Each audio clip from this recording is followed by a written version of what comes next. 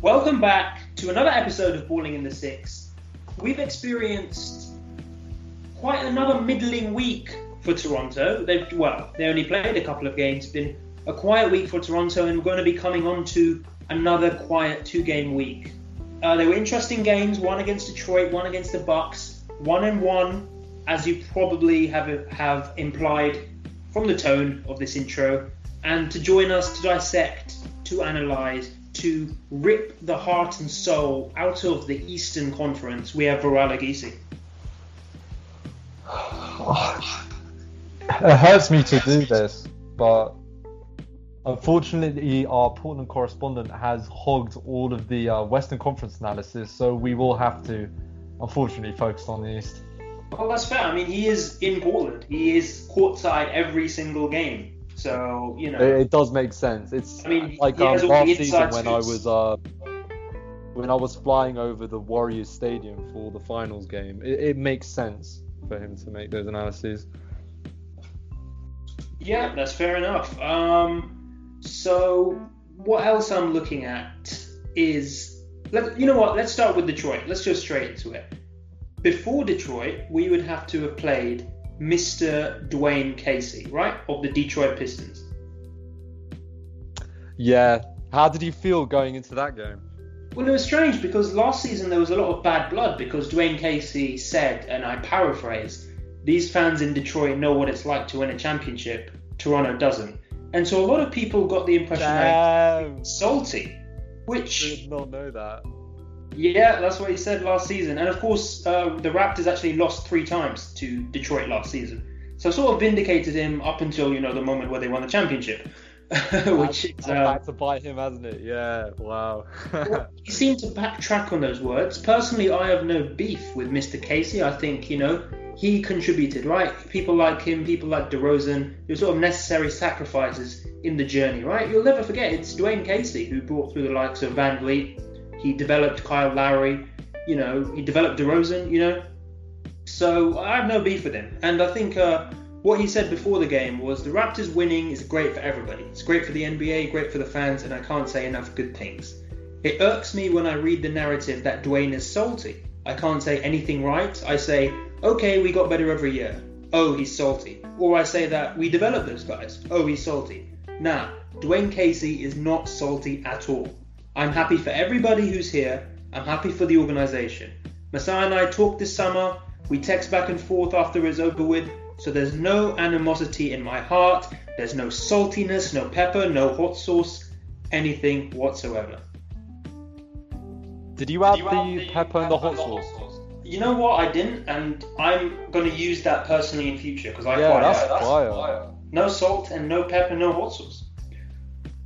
I think that's the saltiest statement I think I've ever heard. If you have to reiterate how unsalty you are, how many times did you say the word salty there? It must have been about 10 times, I think. Yeah. That's the man who's very, very upset about how he was fired. But to make my only contribution, I think I'm going to make on the Raptors this week.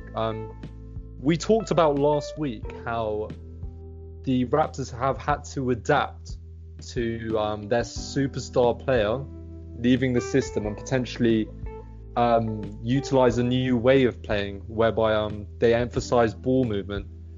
The reason I link this back to Dwayne Casey is because, of course, after all those failings in the playoffs, he was the man who actually, before the season before Kawhi came, he actually introduced that team-based play because, of course, in the seasons prior, it was really just a lot of slow-paced Lowry and DeRozan iso ball, and potentially we could actually say that those traits that became now they seem to be ingrained in the whole roster. He's not wrong in suggesting that that play style began with him. And to also link this back to the squad depth that we see this year, it's almost as if after Leonard left, it's as if everyone moved up 1 or 2 steps in the depth chart, which is why you're seeing players taking increasing roles where they're asked to do more than they normally do, which, for example, like Norman Powell was just primarily a spot-up three-point shooter, but even now he's been asked to play make a little bit in that offense. So you're right. So I mean, just to encapsulate all of that, yeah. That's true. I mean, he got half an hour, and he's regularly getting in the 20s in terms of minutes this season. He was actually one of the star performers this game. Going back to Dwayne Casey, the one thing he would have liked to do is keep up his unbeaten streak against his old club, but it pretty much came to an end. The Raptors came out firing. You had, of course, Norman Powell in 29 minutes going 7 for 10 for 19 points.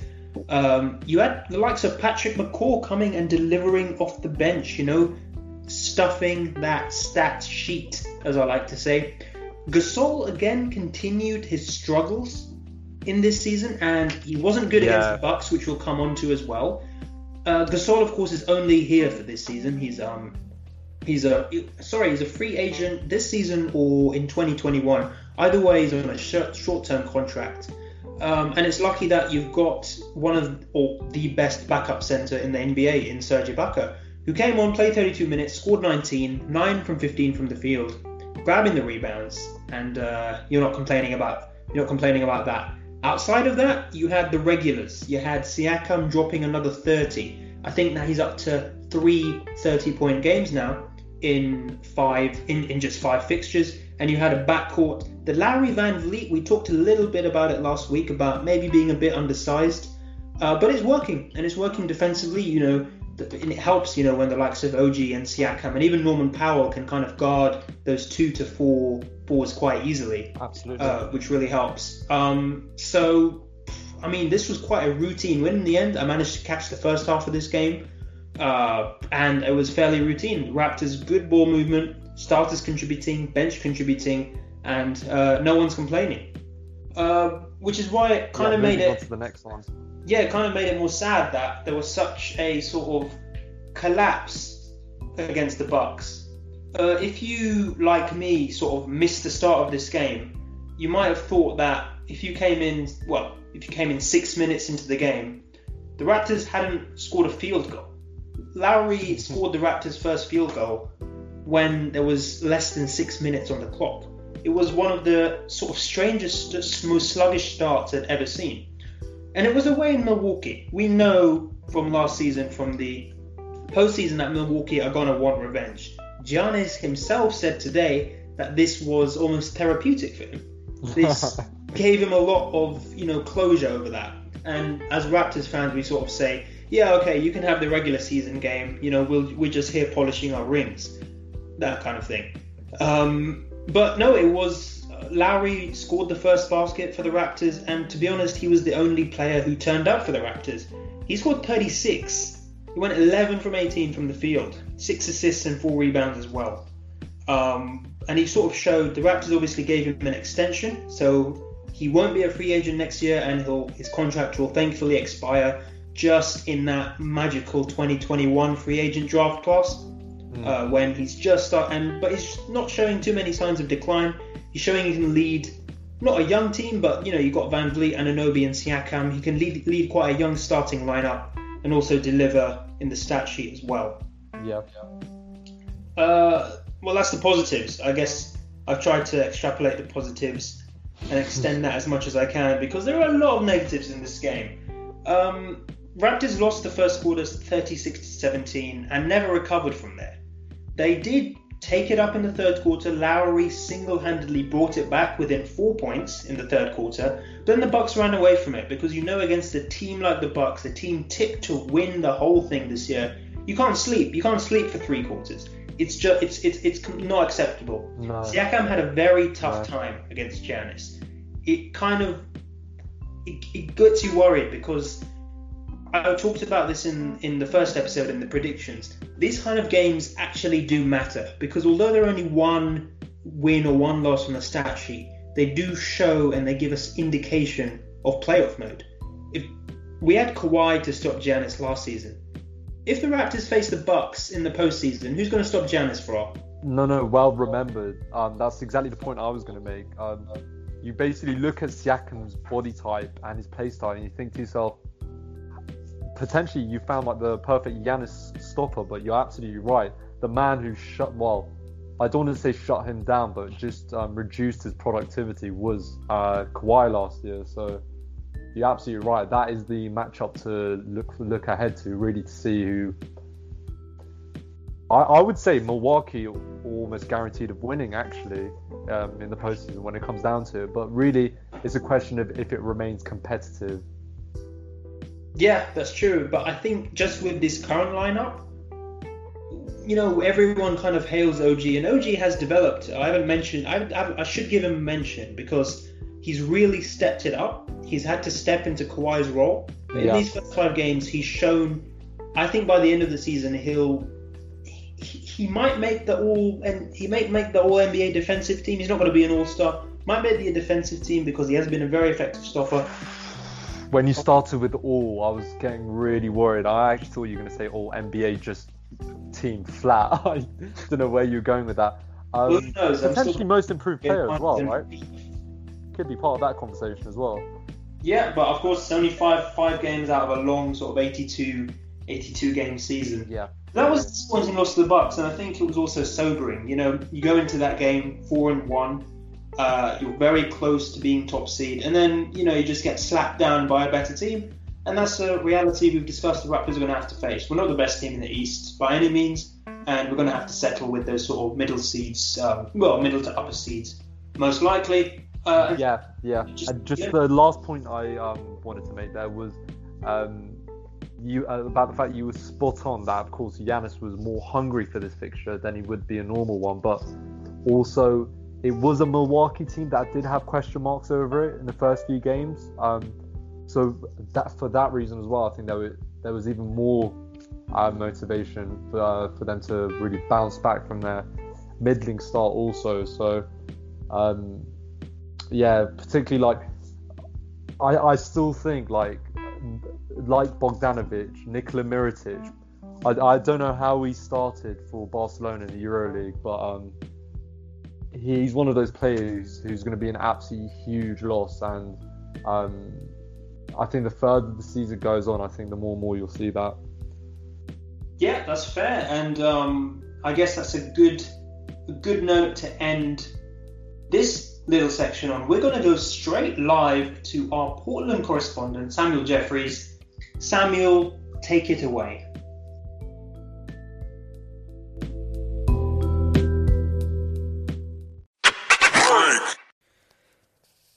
This is Samuel Jeffries. Just want to have a quick word on Portland. This is my first topic of conversation today. If we look at the Trailblazers, it's been a 3-3 start, a questionable one. And many don't think that this season they'll have it to cut it in the stacked Western Conference. And this start is, in a sense, proving them right. But the team does look talented if they can get it together and working coherently on a team level, which Pau Gasol has been helping the team do via The Athletic through his team dinners. But this team, it's full of talent. It just needs to get their defense together, their switches together, their team play together, and they can be a serious threat to maybe the conference finals in the West. Now let's talk about the Sacramento Kings. They've disappointed many. They went 0-5 to start the season, which is shocking for a team that have full of talent, really. They have De'Aaron Fox, many were expecting to take a huge jump this year, maybe be an all-star. Buddy Hield, who just got his big 85 million, contract extension. And Marvin Bagley, who obviously broken thumb early on in the season. But they're disappointing people. And I don't blame the players here, I blame the coach.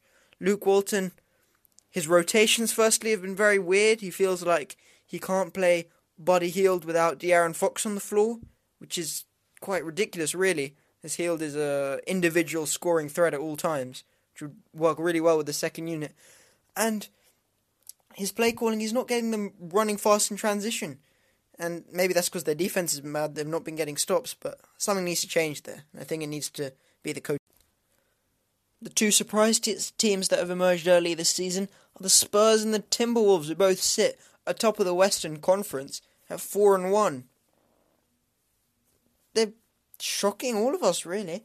Two teams that many of us doubted to even make the playoffs this season. But I think there's a few variables that are playing up here. I think for the Timberwolves, Karl-Anthony Towns, although he's missing a couple games because of his fight with Joel Embiid, has been phenomenal to start the season. He's looking like an MVP candidate if he keeps up this kind of form. I think the Timberwolves, along with a slightly improved Andrew Wiggins, who's taking more efficient shots, none of his usual long mid-range pull-ups, Carmelo Anthony style play. And with the Spurs, it's just been Popovich, DeRozan, Aldridge, and it's just been mixed in with a couple of young guys, Murray and Podol, playing pretty decent basketball.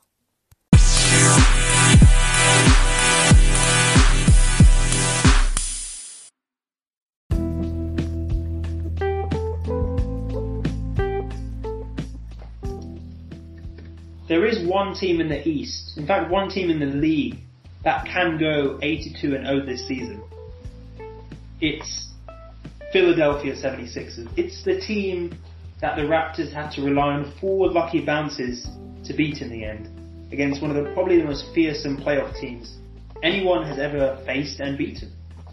And they turned back the clock, they shipped off Butler, and they're running it back again with an improved squad. Well, an arguably improved squad. And of course, a few nice rookies. They're talking about, Varel, who's contributed to this 5-0 run for Philadelphia?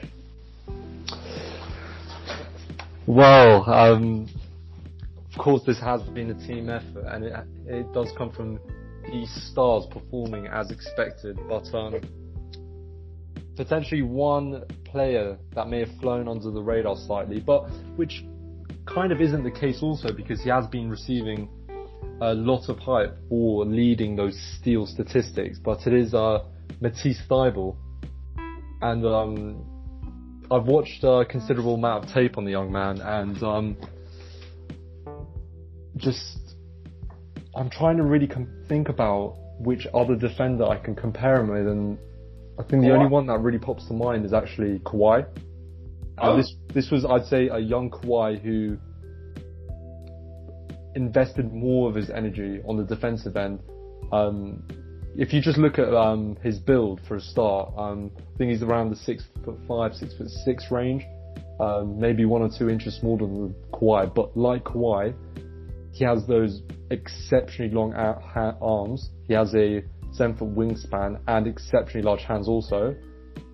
But just the way he harasses ball handlers, like in the Utah game, pretty much shut Mike Conley out of the game. I'm trying to remember. Did he ever defend the greatest player in the league, Bogdanovic, in that Utah game? He may have done at some points, but of course, like, you can't analyze those matchups too much, because it's really unfair to have the best player playing against a rookie this early. But yeah, just he has that sort of defensive presence. Like, I'd go as far as saying,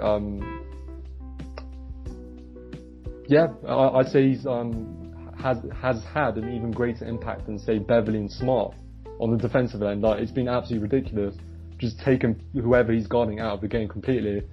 And that's not just about those steal stats, which, like, you look at somebody like Steph, he has quite high steal stats, and not to be down on his, like, defensive impact, but the other aspect is, of course, staying in front of your man and harassing him. But the number of times Matisse actually turned the ball handler around, who then would have to rely on screens to free himself of Matisse, it consistently happened over and over again. So although I do think although I said he flew under the radar, there are other people who've noticed this, but he really has to improve a lot on the offensive end. But again, making that comparison with Kawhi, hopefully he's in the system where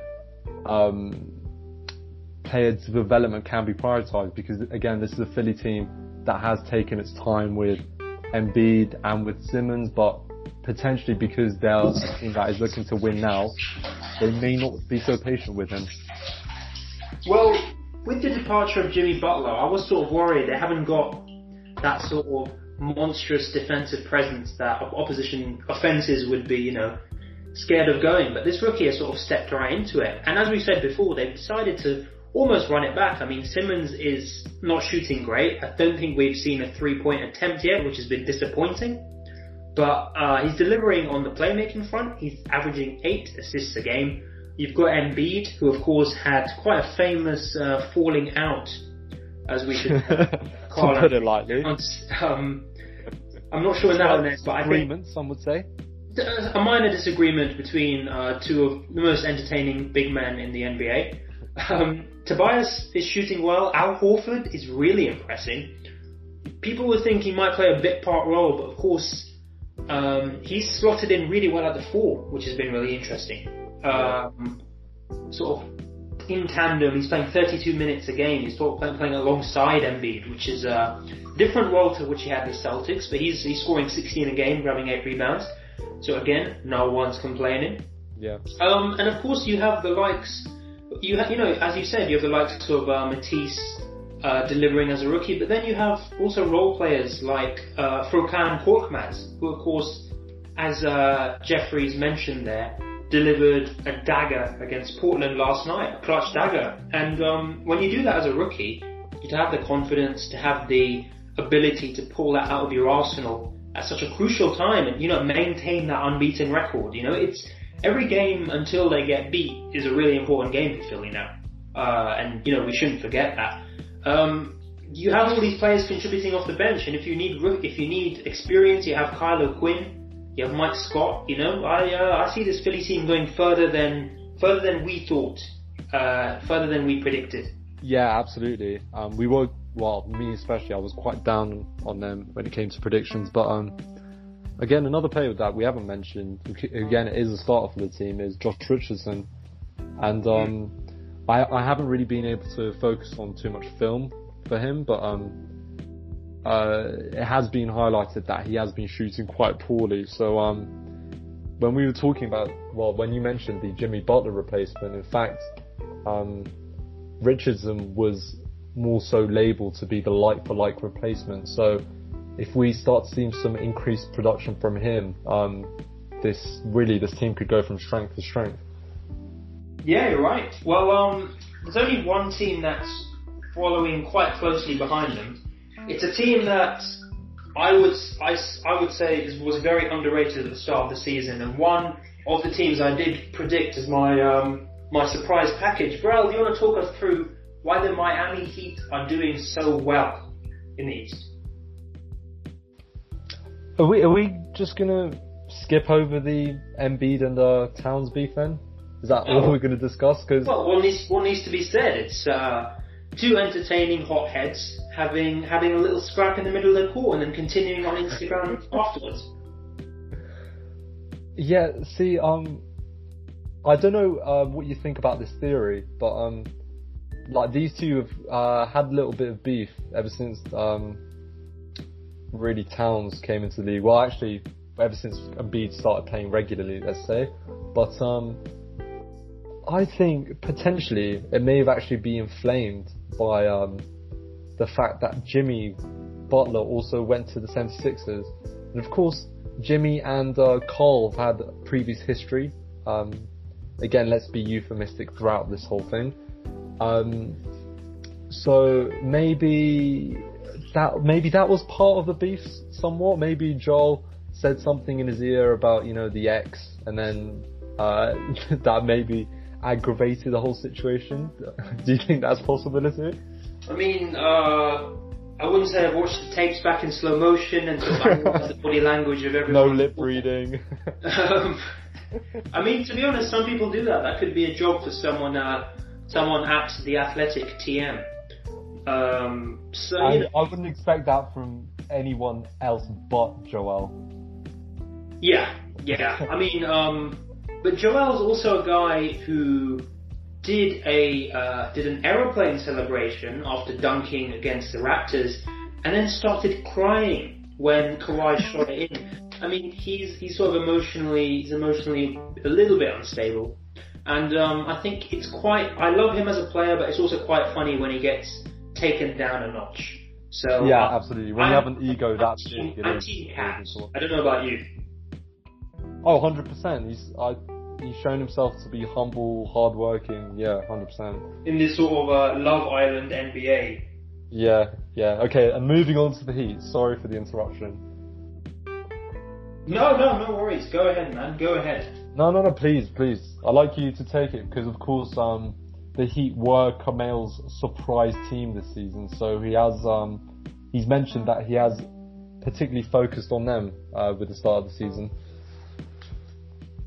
Yeah, so the Heat have been delivering really, really well. They've gone 4-1. You chose a couple of particular rookies on the Heat.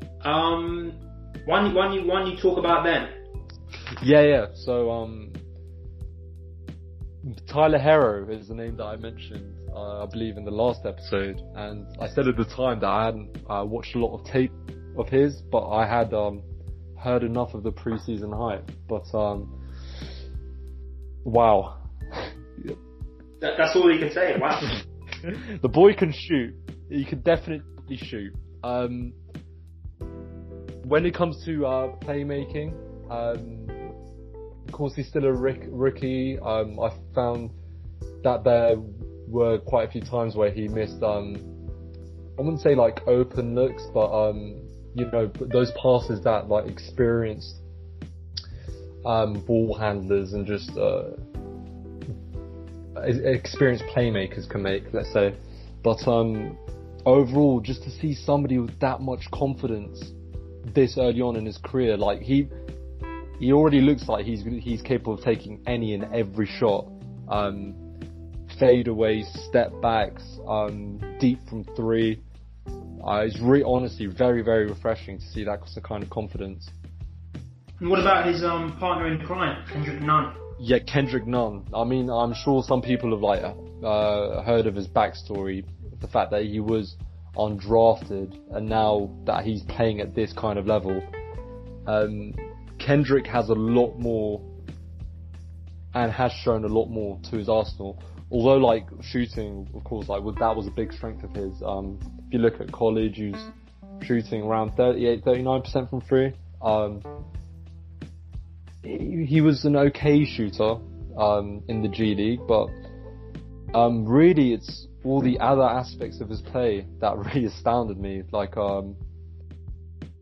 again, I think he's on around 3 or 4 assists a game, but that's also a slightly skewed statistic. Again, if you watch tape of his, definitely capable of finding open shooters. He can make those pocket passes and those little dump offs in the pick and roll. He certainly got that in his locker. Very, very good on the defensive end. I think for young players, particularly, although it's more likely that they come into the league and that they're good on-ball defenders, because of course that comes with lateral quickness and really hustle in general, which is something that, rookies who are looking to please, they're more exceptional in that department. But with Nunn, it's the way he rotates defensively as well. Like, he reads the defense really, really well. He rotates when he needs to, for example. So, despite, again, with all the flashy stuff from Herro, I think with Nunn, you're going to get a consistency and potentially a secondary, or if you consider Bam the secondary star to Butler, potentially you're going to see that tertiary around 15 to 20 point a game scorer that, if the Heat are looking to compete, that they really need. Fair enough. So we get the endorsement that Nunn is the real deal, and as having a chat to our Portland correspondent earlier, who much agreed and is celebrating his fantasy basketball success as well. One other player I wanted to bring up was actually one of my picks for potential MIP, Bam Adebayo. Mm-hmm. He's not just delivered on the rebound front, he's also been one of the most excellent defensive players, and he really passes the eye test, which is very important. But even if you just look at the stat sheets, 15 points a game. He's finally getting a start. Of course, he's playing 33 minutes. He's also getting 10 rebounds a game. He's also getting over 5 assists a game, which is extremely useful in this sort of system. You've got shooters like Butler. You've of course got Herro, even Olynyk, James Johnson, as we said, Kendrick Nunn. Who can forget? So it's an extremely useful tribute to have as a big man. The ability to sort of play make. It's kind of Gasol-esque. And I think this was most displayed actually in just the second game of the season. It was the overtime win against the Bucks. And Bam actually got a really clutch block on Giannis. And I think that only a special type of player can do that. You're not going to see that from scrubs. You're only seeing that from the Kawhis, the LeBrons, and the special players. Are we going to see Bam finally enter that this season? I think he's very much vindicated my prediction. Yeah, absolutely. And I think to wrap that team up as well, it's not been Jimmy Express, which I think we expected it to be as well. Yeah, Jimmy's actually been a playmaker. He's been delivering almost 10 assists a game. Yeah, exactly. Of course, Jimmy had a baby girl who many thought actually might suit up for one of the games. This was according to one of the Miami sources, which was misread in the end, but I know there was a lot of confusion. People were like, is she really going to suit up at just the age of 1 day old instead of Kendrick Nunn? So that came with a bit of confusion to the city. But I have no idea what you mean, Kamel. I've got to be honest. I'm very confused. Oh, what's the confusion? I mean, are you saying his newborn child was about to play for the team? There was a rumor, yeah. I can, I need Where's that come from then? Oh, it's you know what? I'm going to bring it up now. So if you want to talk about anything else for the half a minute I'm looking this up, then feel free. Oh, I was expecting like some sort of joke about Karl Anthony Towns and like how he's like the new adopted father, or like actually probably the biological father of the ex's baby, but okay. No, it came from. It's come from the Miami Heat beat insider Greg Leaf Sylvander, who tweeted, "Jimmy Butler named his daughter Riley. Will start tonight." And so this confused a lot of people. You know, is it Riley Curry? Are we going to join Curry's? Maybe it's Riley Curry. But anyway, so it's important. I mean, as so often on this podcast, well, I think it's just a good note to end on in terms of being the media. We're big players in the British basketball media, and we get our facts right, we get our predictions right, we get our analysis right. That's why you pay the big bucks. Yeah, probably not. The off-court incidents, probably not what we should be focusing on, but hey-ho. Brilliant. Well, this has been a wonderful episode, and we're going to cap it off at the half-hour mark. Thanks once again for appearing on Balling in the Six. See you next week, matey.